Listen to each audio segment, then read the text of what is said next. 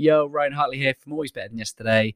The topic I'd love to just talk to you about today is imposter syndrome. I'm part of a Facebook community where someone posted about really riding the struggle bus of imposter syndrome.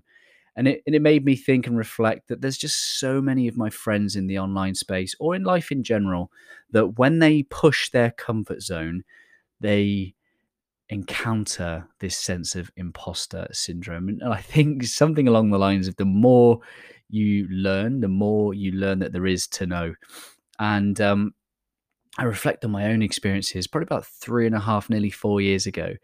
My Always Better Than Yesterday, we were coaching individuals, leaders, one on one. And I was approached by my first ever business client. They wanted me to go on an all expenses paid trip to Bratislava in Europe to help them and their team find their why. And like, as excited as I was, my mind went straight to imposter. What if I fail? What if I get found out? What if I fail at the first time of asking?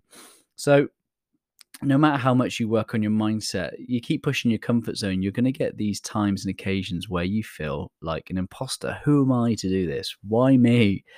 And it's really interesting. And here's what I've come to know: we should focus on others, serving others.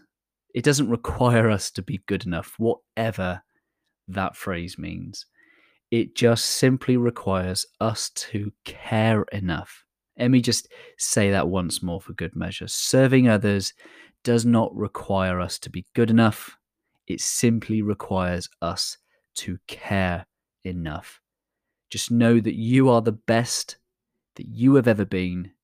Show up, have fun, do your best, be always better than yesterday, and know that you either win or you learn. Love you guys.